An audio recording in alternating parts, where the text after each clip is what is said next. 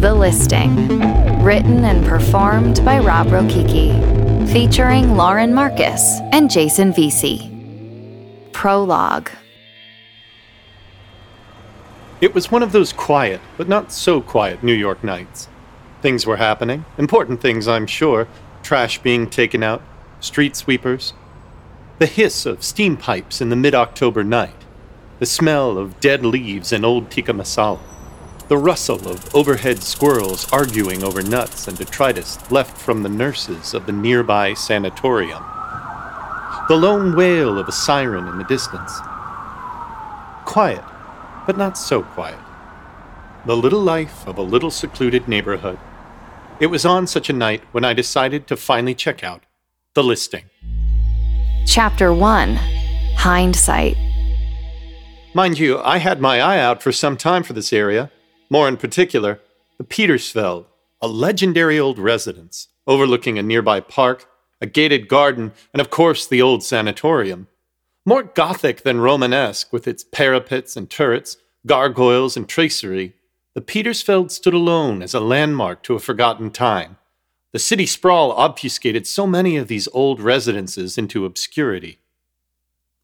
It suddenly occurred to me with some melancholic wistfulness that the flying buttresses might look somewhat out of place, as the edifice was apparently being converted into a CVS.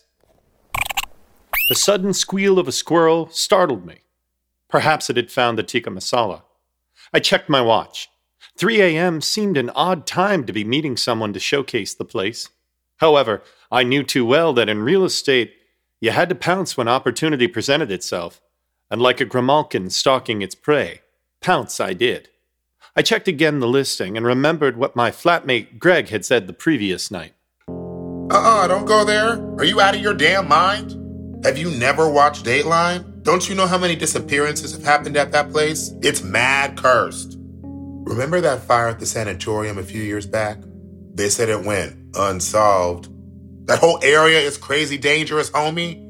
I once ate a Subway sandwich that made me so sick in that neighborhood, I vomited green for a week. I swear it was because of the curse. Greg was always one for hyperbole.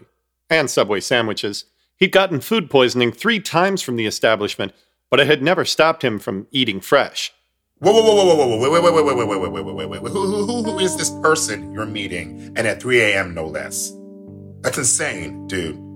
That's like where you go to get blacked out and wake up in an ice bath with one testicle. I think he meant kidney. No, I meant testicle. It happened to my cousin. Regardless of his good intentions, I alleviated Greg's concerns and assured him that I would only be gone for a short while. Perhaps the owner had their reasons for the lateness of the hour. Hey, pick me up a tuna melt. Or honey oat. Lots of olives. I bustled hurriedly across the street and approached the front stoop. The caw of a crow, or a raven, or perhaps the utterance of a wayward pigeon sent a cold shiver down my spine. I quickly shook it off. Greg's conspiratorial concerns wouldn't eclipse the possibility for a fantastic deal on an apartment. In fact, if anything, Greg's rantings only reminded me of the necessity for my own place.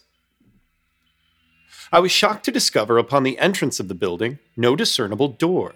A nameplate above the main arch, emblazoned in faded gilding against a forest green background, simply read, "The Petersfeld, Residence in Excellence." I noticed a small engraving of a lion next to what looked like the faded outline of a wolf. The gilding of the sharp claws reflected in the moonlight. The buzzer startled me, nearly spilling the tuna sandwich from my grasp. I couldn't see a doorknob, but I espied next to a barrage of CVS magazines some sort of rope handle. I pulled hard and the entire front facade gave way with a screech. At last, I was inside. Chapter 2. Inside. I must admit, it was with some trepidation that I entered the foyer. The main hallway was a dazzling menagerie of old portraits, tapestries, and CVS magazines. I looked up and caught my breath. The atrium shot high above me in a cascade of stone stairs leading to a stained glass ceiling. Hard to make out in the relative darkness, but the moonlight illuminated enough for me to see again the silhouette of a lion and wolf. The elevator came gently down without me having pressed the button. The lift appeared as an old steel cage, one that miners might take deep into the bowels of the earth. Aside from the intricate latticework, a closer inspection revealed detailed metal engravings and chiaroscuro figures. I noticed the name Ovid rather than Otis and thought it odd. I opened the gate and entered. The buttons were hard to read, but I found the 9th floor easily enough. As the elevator ascended, the palpable smell of something strange singed my nostrils. I could only describe it as sulfuric. Then again, perhaps it was a whiff of urine mixed with Greg's tuna melt. The lift stopped. I opened the gate and found myself outside a large wooden door. I gingerly approached. I reminded myself of the low price, the great location, the thought of my own space away from Greg, and found my resolve. I was just about to knock on the door when it opened. Chapter 3. Susan. I stood in shock. There before me was a young woman in her late 20s. She was quite striking, with large eyes that seemed to absorb all the light around them. I found myself staring and stammered, "I'm here for..." "The listing! Yes, of course. Come in. I stood at the threshold for a moment. Come. I don't chew, you know. I'm Susan, but my friends call me Susan. What did you think of that beastly old elevator? It's quite a behemoth, but it never breaks. And my apologies for the lateness of the hour. I volunteer at the sanatorium, and the hours are always so extreme. Tea?" I was quite taken with her immediately. Those gigantic eyes were both unsettling and alluring. "If you work nearby, why are you looking to leave this place?" I asked. Nuh-uh. I have my reasons. I'm sorry, I don't mean to pry. It's okay. It's just that I'm about done with my time at that beastly old place and ready for greener pastures. Now, how about that tea? The way she lingered on greener pastures seemed to haunt the air. As for tea, what could I say but yes? We entered the living room, high vaulted ceilings, beautiful view of the city below. It was homey, elegant, spacious. Susan put on the kettle. Well, what do you think? "It's great," I said. Great is a term for plebeians. I'm disappointed. I expected more creativity in your responses. "I'm sorry," I said. I just meant I love the place. I'm truly taken with it." And you haven't seen the half of it. Would you say it has good bones? "What?" I asked. The bones. Would you say they're good? "The bones?" Yes, the bones. My goodness, I'm worried you may not be hearing myself. The bones. Do you like them? "I think so," I said. Susan stared at me, unblinking. I believe structure is vital. It's the framework. It's what everything else hangs upon. Everyone loves artifice, but I'm interested in the bones themselves. So I'm going to ask you again, and I expect you to answer. Do you like my bones? "Your bones?" I asked. I was starting to get confused. "Yes," I uttered. I think you have lovely bones." Susan stared at me again, actually seemed to stare through me, as if evaluating me with some rubric in her mind's eye. A moment went by, then another. Those eyes like bottomless pools, waiting, watching. The tea kettle gave me a start. Tea? Jumpy, aren't we? She poured a cup of what I took as not quite Earl Grey into an ornate mug. "Look, I don't want to take up too much of your time so late," I said. Nonsense, Sid. Sid, I'll give you the grand tour in a few. Let me just tidy up the bedroom for a moment. Be back in a jiff. Relax. Look around. Enjoy the tea. She puttered off down the hall. I wasn't quite sure what to do. I looked at the mug. Inscribed in a Comic Sans font was something that looked like Greek or Latin. Lasciate ogni speranza. I felt uneasy. I didn't know why. She was perfectly lovely, and those big eyes were both calming, if not intimidating. I shrugged and started to take a sip, when suddenly from out of an unseen door was Susan again. She wore a completely different outfit and had a look of terror on her face. You have to get out of here. I was confused. Susan, I asked? Oh, no, I'm Susie. I know you came here to look at the apartment, but my sister, she is unwell. Aside from the outfit, a dress that seemed almost Victorian, Susie was the spitting image of her sister, the same striking big eyes. I'm sorry, I said, but... You're in danger. You need to leave. But I was just waiting. I'll leave shortly. I was just having some tea. Suddenly, Susie slapped the tea out of my hand before I could take a sip. You're a fool or bricky brave for such risk-taking. You need to leave. She was pleading with me, this strange doppelganger of Susan with those big, beseeching eyes. I can see why she likes you. Good bones. Don't say I didn't warn you. And with that, she ran away into the kitchen. I hastily followed, but when I opened the swinging door, she was gone, evaporated. Chapter 4. The Kitchen. I looked around. The kitchen was large. It seemed almost to be an old servant's quarters.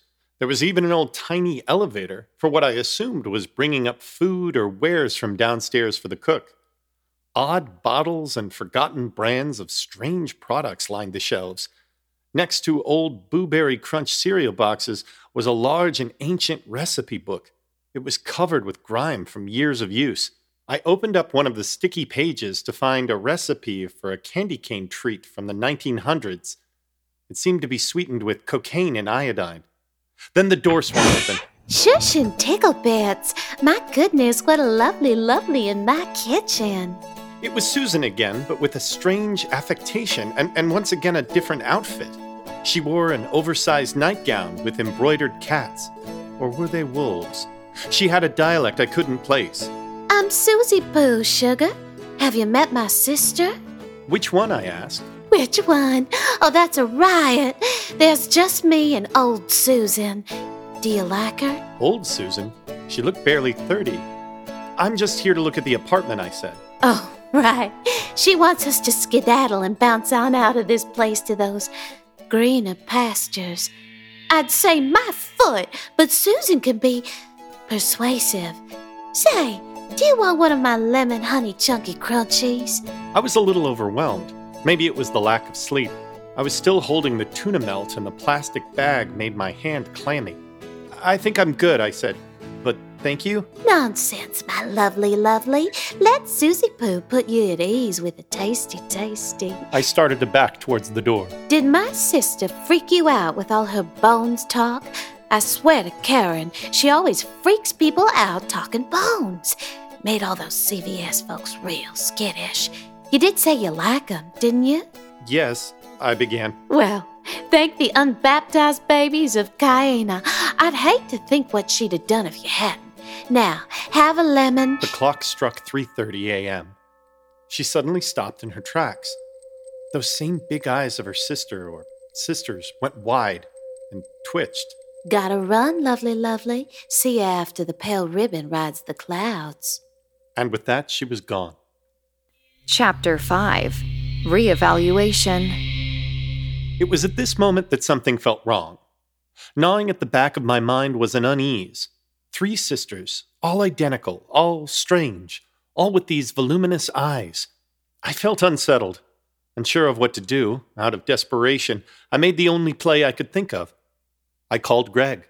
No wonder you're freaking out, man. I told you. That whole place is cursed. Dude, you gotta get yourself the hell out of Dodge, man. My cousin said that he is drawn to succubuses. Or is it succubi? Whatever, succubus somethings. Be careful. And hey, you better not have forgotten my tuna melt. There better be lots of olives, man. Lots and lots of... Suddenly, Greg cut out. Man, hold on. Someone's at the door. I paced the kitchen. Where was Susan? It was late. My sleep-addled brain was entertaining all manner of phantasmagorical thoughts. I pushed them from my mind. I would wait it out. This is random, dude. But there's this weird girl at the door wants to talk with you. Pretty cute, but weird eyes, though. I stopped in my tracks. My pulse quickened. Not noticing it, I tripped over a cat food bowl and slipped. I fell hard, slamming my head on the counter and knocking my phone to the floor. Blueberry Crunch exploded and rained down everywhere. I lay prostrate on the floor with little cereal bits strewn in a scattered array like crunchy stars against the black and white linoleum. My head throbbed. Sparks clouded my vision. Dazed but in one piece, I made a half-hearted attempt to raise myself up, when through the swinging door, Susan appeared. There you are, you sneaky snake. And what a mess. No worries. Susie Pooh will clean up. Your head. Are you all right? Did you bump your belfry? Poor thing, let me take a look. I assured her I was quite all right, but she insisted vehemently that she examine me. She helped me to the bathroom, which looked more like an apothecary filled with vials and medicines I'd never heard of before. You daffy cretin. Don't you know your cranium is one of your most important bones? Let me just dab this on it. Her hands were delicate and smooth, with strange concentric circles in the palms. Or maybe that was just my spinning head. After applying a salve that smelled like junipers and dying weeds, she escorted me back to the living room. There, all better. Just lie back for a moment on the Davenport. No need to rush. You might not know if there's brain damage, and I will not have you re-injure that regal capitulum by moving too quickly. Her voice was soothing, those massive eyes filled with concern. I must have been overreacting with any flights of fancy. Whatever dangers her sister might have tried to impress on me seemed unfounded. Susan was lovely, if not a little odd. My head was swimming. The salve was tingling. Susan was kind. She just had a strange disposition, The clock on the mantel ticked in a steady, soporific beat. The room began to shift, and I suddenly fell into a deep slumber. Chapter 6. Shipwrecked. I awoke with a bolt. My head had a dull ache as I tried to get my bearings. The clock on the wall read 4 a.m., but surely I'd been out longer. There was no sign of Susan or her sisters. Wait, the clock. The clock, which had been an old oak mantelpiece before, was now replaced with sailboat motifs. In fact, the room looked entirely different, with a nautical theme. Rising from a bed, I realized I must be in a guest room. The space was ellipsoidal in shape, like an oblong egg. Sailboat paintings and models permeated the walls and floors. There was a strange smell like gunpowder and B.O. I thought I heard distant sounds of sea shanties, pirates gargling rum and arguing about cabin boys and doubloons. The man who's a right old glutton. You're tired, Johnny, me lad, you'd have to coot. You don't need all the rations. And now we chew on an old brown boot. Pretend it is what I says. Was I delirious? What I says. Upon one of the walls was a faint outline of another door, but it looked camouflaged within the wallpaper. I approached and gingerly pushed against it. The wall gave way easily into a small antechamber, which I stumbled into. There before me was the strangest mural I had ever seen. It was composed of childish drawings of meadows and sheep. It was bucolic and pastoral in an amateurish way. Greener pastures, I thought. My God, were these them? Or were they merely the rantings of a childlike yearning for a happier place? Perhaps a secret escape from the mind of a troubled woman, or women. The meadows were bright green, drawn in pastels and crayons, with what I can only describe as brute force. The waving grass was made of harsh, thick lines, as if someone had pushed all their strength into the walls. In one of the meadows was drawn a tombstone. In another was a sheep that was colored bright pink. And yet another on the far wall was what looked like a wolf next to a white cottage. The cottage was built out of some strange material, an alabaster like plaster, but more ecru, like ivory. Bone. It was a cottage made entirely of bones.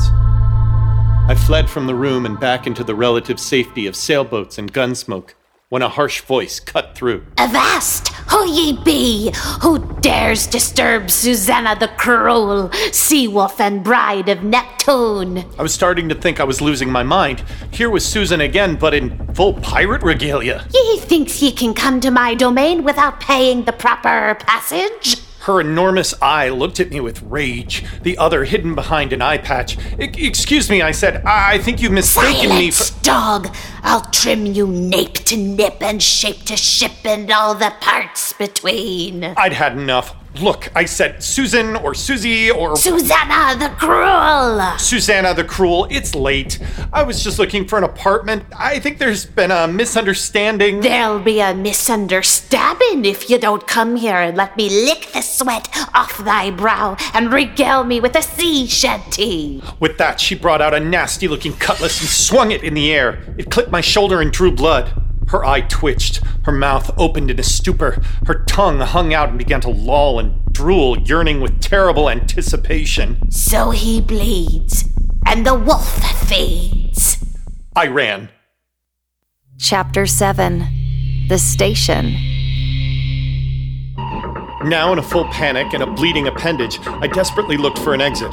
I reached for my phone, suddenly realizing it must still be in the kitchen under a pile of blueberries. My heart sunk. Surely there must be a way out. The hallway twisted and turned. Just how big was this apartment? The listing had said 2-bedroom, but this was at least 5 or 6, perhaps an entire floor. The screaming cackle of the deranged pirate seemed to grow distant as I rounded the corner. I found solace in the relative safety of a broom closet. The recess was filled with an inordinate amount of costumes from different eras and ilks.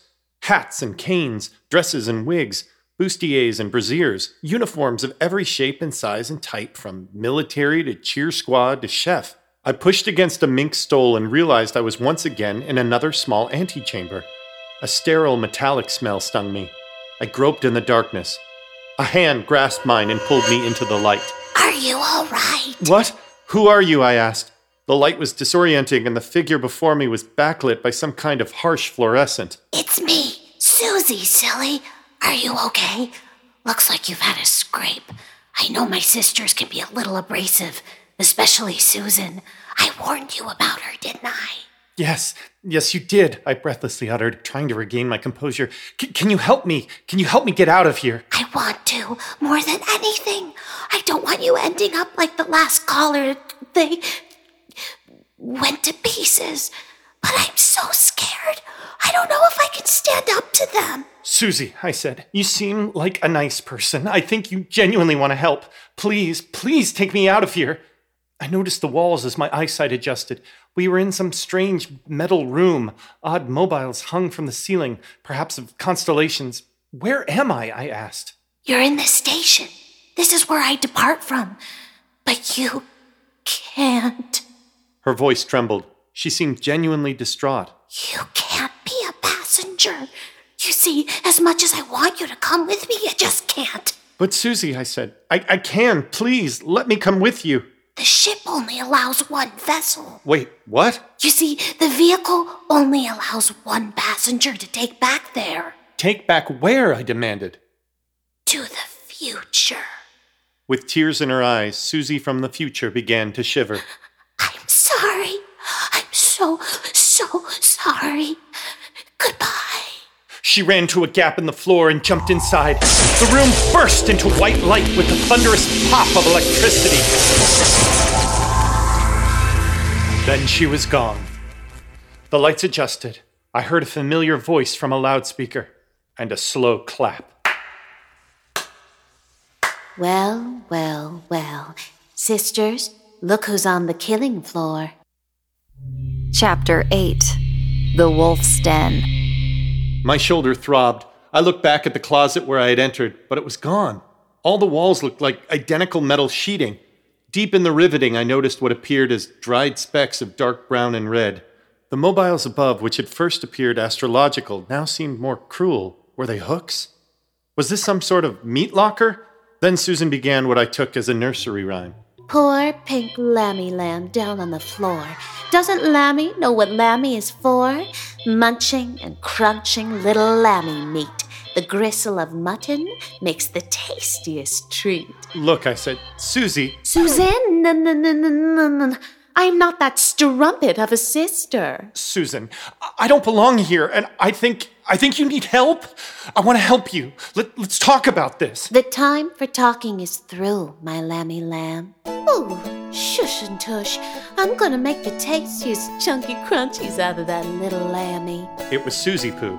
Aye, surely this will beat that stringy CVS landlubber. All the sisters were there, or perhaps just the one. I called out in desperation as I heard the sound of a buzzsaw start somewhere in the next room. Susie, I pleaded. I know you're up there. Please, don't let your sisters do this. I know it's not what you want. Please, I know about the greener pastures. The buzzsaw stopped. Yes, the greener pastures. I can take you there, I said. I heard muttering as if the sisters were discussing. I stood rooted, stuck to the spot. I was too terrified to move. Moments went by, which felt like eons. Then suddenly, a door opened. As before, silhouetted against the harsh light, was Susie. I was saved. Surely she'd listen to reason and help me leave this terrible, if not spacious, apartment. But wait, she was wearing some kind of elaborate wolf ensemble, replete with claws and a large headpiece. The buzzsaw started again. My heart pounded hard against my ribs. The wolf feeds. She raised the saw. Chapter 9.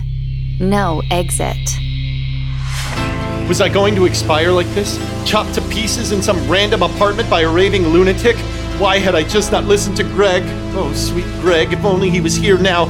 I could almost hear his voice in my head. That whole area is crazy dangerous, homie.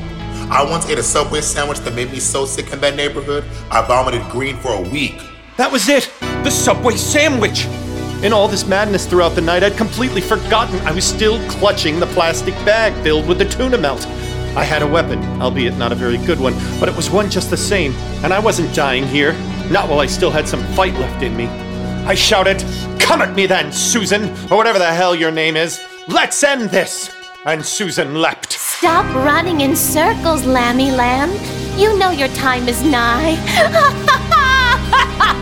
I must have your bones. Those beautiful, beautiful bones. Trying not to slip, I ran in circles until I saw my opportunity. I dodged the spinning blade and swung the sandwich high in the air. It lingered in space as we both were transfixed, as if in slow motion. Then I brought it down hard, catching Susan squarely in the face. The bag exploded. Tuna melt rained down everywhere. Olives! Oh God, not olives! I'm allergic! Oh God, they're everywhere, you monster! She dropped the saw and began to heave as if to vomit. You have made a mess and ruined everything! She vomited violently all over her wolf head and fell into the corner, convulsing and crying. My outfit! My beautiful outfit! Who's going to clean this all up? God, I'll never get the deposit back. You ruined everything. I kicked the saw away and suddenly noticed the metal teeth were made of plastic. In fact, the metal walls looked to be just painted plywood. I hadn't noticed it before, but there was a doorknob blended in with the paint.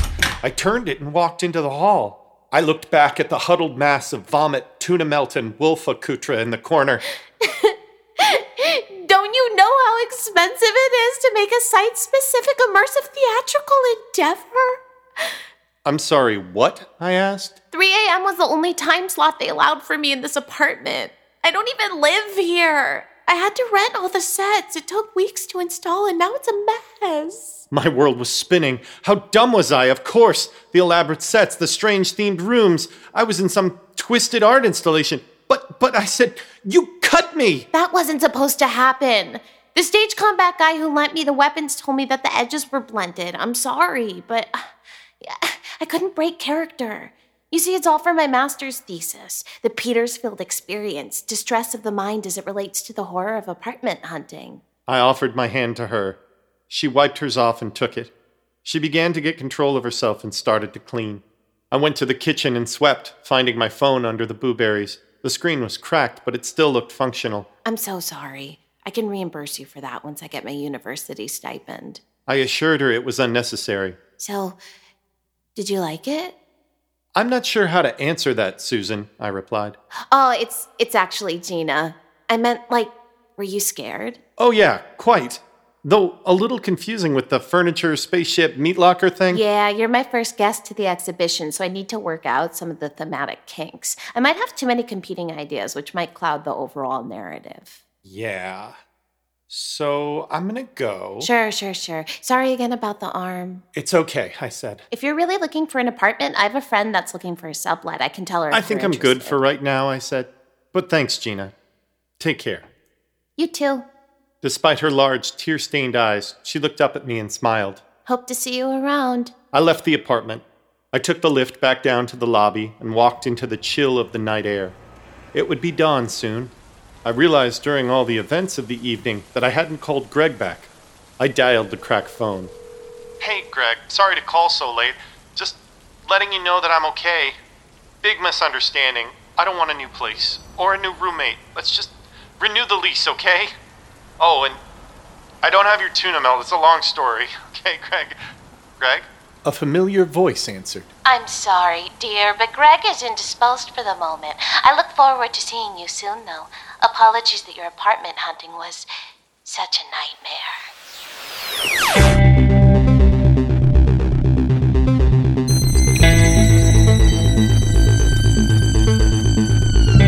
This has been The Listing, written and performed by Rob Rokicki, featuring Lauren Marcus and Jason Veasey.